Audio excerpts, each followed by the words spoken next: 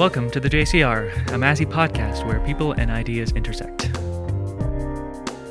I'm Pranjal Tiwari, a graduate student here at the University of Toronto.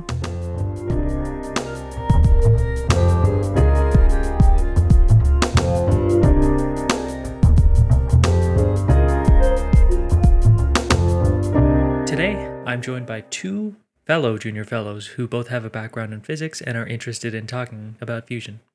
Darby Bates. Hello. And Felix Menza. Hello. This episode, we're going to talk about how far we've gotten with nuclear fusion and the engineering and physics challenges that we've overcome. And I'm going to explain this all to you without using any jargon. So, I'm sure everyone's heard that fusion is the fuel of the future that's only a decade away for the past 40 years. So, that begs the question, why isn't it already here? And I just wanted to talk about how far we've gotten. The idea behind all this is pretty simple. We want to take the power of the sun in the palm of our hand without turning into a Spider-Man villain. The physics behind all this is pretty well understood. There's been decades of research, and we have a pretty good idea of how hydrogen fuses into helium and then makes energy. The physics behind this is pretty simple. We have a bunch of hydrogen, and we want to make it combine together and then produce some energy afterwards. But the problem is we're not the sun. So we want to get the most bang for our buck by using the least amount of energy input to get the most amount of energy output. Essentially, solar panels are just fusion from a distance. So why don't we just bring the sun to us and get the whole fusion part, right? That's the idea. There's this international collaboration called ITER, I-T-E-R. They've been trying to make an experimental reactor in southern France to try to get this fusion thing to be commercially viable. There's many other fusion reactors out there, and the one that we heard about a few months ago that made a breakthrough is a separate one, but I wanted to talk about this one in specific. They use these types of reactors called a tokamak. It basically looks like a donut. So this donut with magnets around it, the idea behind it is you take a bunch of hydrogen, you throw it into the donut. If the hydrogen gets hot enough, it will start to ionize, so it'll be just the nucleus inside of it, so it positively charged particles. If they're moving, you have magnets in there. You can control where it is by, moving it in a circle and ramp up the magnet intensity to get it into a smaller space. And getting it into a smaller space makes it hotter, which eventually fusion. Why is it donut shaped? I don't know. I mean, so this design is from the 60s. Like Soviet scientists came up with this design, and it's just the best one that we have. Magnets want to move things in circles, so if it's a circular shape and a donut in the middle. But why is there something in the middle? Yeah, I think there's magnets going all the way around. So it's a toroid. Well, also a donut, if you look at it from the outside. But yes, it is a toroid. Isn't a donut just a toroid? I guess when you say it's a donut, I picture it being a solid thing that you're like shoving stuff through the center of the donut. So you need to say like a donut-shaped space or like a donut-shaped cavity. A hollow donut. A hollow donut. Mm-hmm. A ring, if you will. But I still don't know why there's a center in the donut. I assume it serves some functionality that I just don't know. Because like where does the fusion happen? Well, the fusion happens in the middle of this donut cavity. So the fusion is happening in a ring around the center of the donut. Yeah. So as I understand, the gas in it is slowly getting forced into a central line around the donut. Mm-hmm. I think with the description before, I was thinking that you were talking about just squishing it all toward the center of the donut, like filling the hole. Yeah, no. We'd need the sun for that. Yeah, then we'd really be Dr. Octavius. It does look like the arc reactor in Iron Man. It kind of does. I was going to tell you how far we've gotten. So why don't we start by stating the problems that the program ran into, and if either of you can try to think of a solution to this problem. And of course, at the end, I'll give you an answer. So, problem one. We need the most optimal fuel. There's three options. We either use regular hydrogen that we can find anywhere, or this heavier type of hydrogen, which is harder to come by. Have you heard of heavy water? Yes, it took me ages to find the D on the periodic system. You forgot the... Yeah, okay, he's referring to deuterium, which is the heavier hydrogen. So heavy water is used to make nukes, and it's basically hydrogen, which is a single proton with an extra neutron. So it's like double as heavy as a regular hydrogen. Our optimal fuel uses one deuterium, and then an even heavier version with an extra neutron on it called tritium. So it's one hydrogen with two neutrons on it. Why is it the most optimal fuel? It's physics. It's nuclear physics. I don't know I can't explain it. It is what it is. This stuff is really rare to find. Like, if we took a massive bucket of water, and water is just two hydrogens and an oxygen, the concentration of deuterium would be 1 in every 6,400 atoms of hydrogen. Tritium has an abundance of 1 in every trillion atoms of hydrogen, so it's really hard to come by. We need a really big bucket. It ends up that there's about 12 kilograms in the entire ocean, so that's our first big problem. The question is, the most optimal fuel, the one that we are going to use, is deuterium and tritium. This deuterium stuff we can find anywhere. Tritium is very hard to come by. Can you think of a solution? Make a wanted poster and offer a reward. Ooh, that's a good one. Have you seen this tritium? Well, if we just start with a little bit. Ooh, and we just make more? Yeah, that's the correct answer. We just make more. So if we just start with a little bit of tritium as our fuel, we can make more fuel as we go on. So say when an asteroid hits the Earth, it goes and smashes into the Earth real fast, and bits of asteroid just get flung everywhere. And, well, it's going to be the same thing with atoms in fusion. Going really fast, a bit of the atom is going to fly off because it's, such an energetic reaction. I like the idea of them finding the first bit of deuterium and tritium. And We've done it. Just like, hey, Dave, we need you to run out and get another one again. We need to start our experiment here. Well, would they have known that they could make more before they did it? This knowledge was probably around for several decades. So the atoms, when they're fusing, bits of neutrons fly out.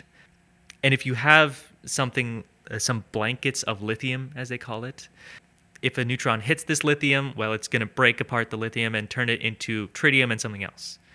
And, well, that's our fuel. We need more of that. So you just layers and layers of this lithium. You'll get more fuel as you start the reactor. So those lithium layers are on the outside of our donut? I think they're on the inside of the donut before the magnets. Right, so when our tritium splits off, it gets directly sucked into that ring of... Yes. Okay. Yes, it would. Is it just like lining the inside of the... Yeah, it's lining the inside.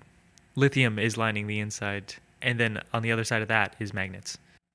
Does it have to be layers of lithium, or is it just like coated in lithium? I don't know. I guess however much they have on hand. So whenever they have to do maintenance, the entire lithium just falls down. I think this is a dangerous donut. I don't know if they'll actually do maintenance on it. Danger donut. So if it doesn't stop, like if it stops working, they just give up on it. Well, but they have to like make it and test it. They don't just like start it up and say, "Oh, there's a crack." Yeah, they'll test it obviously, but once it starts going, it won't ever stop until it's broken down or something.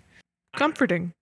Yeah, I don't know. I don't work on the fusion reactor. I'm just here. I'm liking this idea of a dystopian future where they just keep doing these experiments and we just keep getting more of these donuts.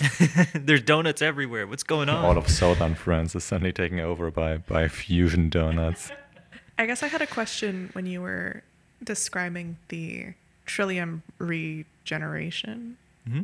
Is it that you get the amount of trillium that you started with back after some decay? Yeah. It's essentially one neutron goes into a lithium, and then one of the reactions is you get one tritium back, so you don't lose anything, and the other type of reaction is you get two tritium back, so you add more fuel.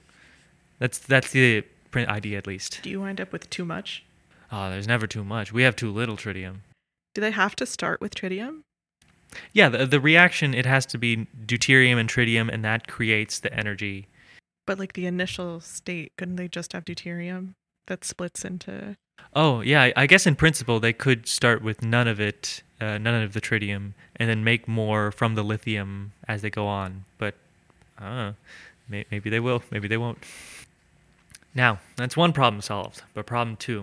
Oh my god, there's neutrons flying out of this reaction. That's like really radioactive. We're all going to die of cancer if we turn this thing on. Any solutions? The moon. The moon. Oh, yeah. No, nobody to get radiation sickness there. I don't know, put it way underground in a metal box and hope. That's a good plan. Well, you had the right idea. If you just, these neutrons, they're gonna come out of the reaction, but that's kind of what we want. That's like our power source and how we make more fuel. So we can't really get rid of it. The solution is just to make a bunch of shielding. Have a bunch of metal or concrete or put it underground or whatever. That's a pretty solvable problem, considering that there's few fission reactors around that make a lot of radiation as well. Somehow we haven't all died of cancer yet. So you may ask, how expensive is all this? How expensive is all this? Oh, thank you for asking. There's superconducting magnets around, and there's lasers to heat up the gas. I didn't actually talk about that, but to get it hot enough, you throw some lasers in there and you get the gas hot.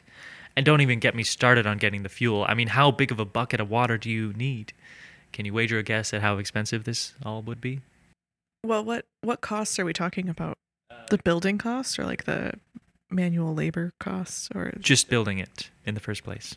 Materials or hundreds of millions of dollars? You're getting close. Several billions. Several million? Billion, probably. Billion. So, well, ITER, the international collaboration to get the nuclear... Is that an acronym? Yeah. So ITER, it stands for the International Thermonuclear Experimental Reactor. No, it's a collaboration. Their budget for making the experimental reactor is about 20 billion euros just to make the experimental one. The commercial one will get a bit cheaper once they have all this settled, but it's still really expensive. Is that including paying all the people? Because I think I was just talking about the cost of making the donut. Oh, actually, that is including paying the people. So I guess you would be around correct. It would be in the hundreds of millions, I would expect. So you may ask yourself, why are we making a 20 billion euro reactor of a technology that doesn't even work yet when we could just make a natural gas power plant that's a fraction of the cost and we know will work? Because it sounds cool as heck. It is so cool. I made a fusion reactor. Now, how many people can put that on the resume? Also, the first person who makes a fusion reactor can sell tritium to everyone else who comes after. Oh, true. They can be the tritium supplier.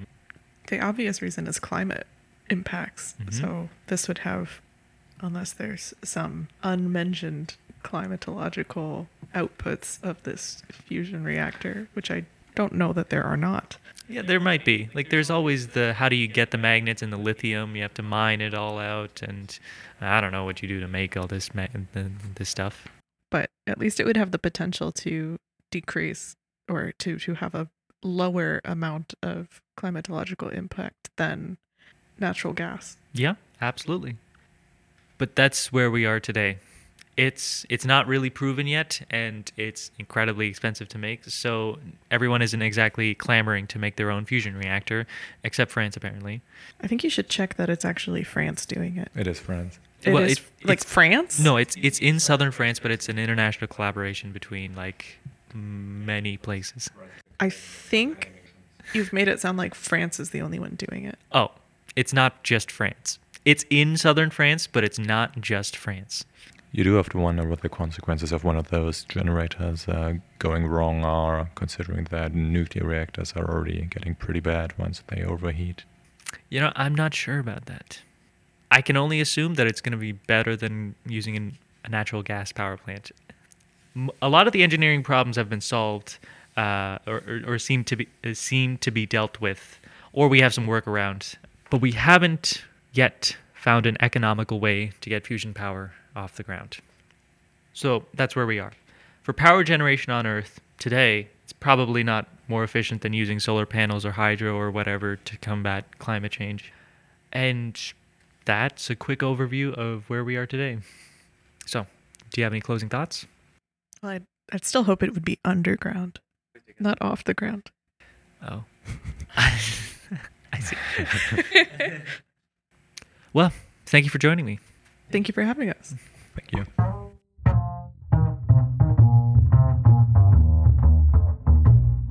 I'm Pranjal Tiwari, and I've been joined by Darby Bates and Felix Menza from the University of Toronto.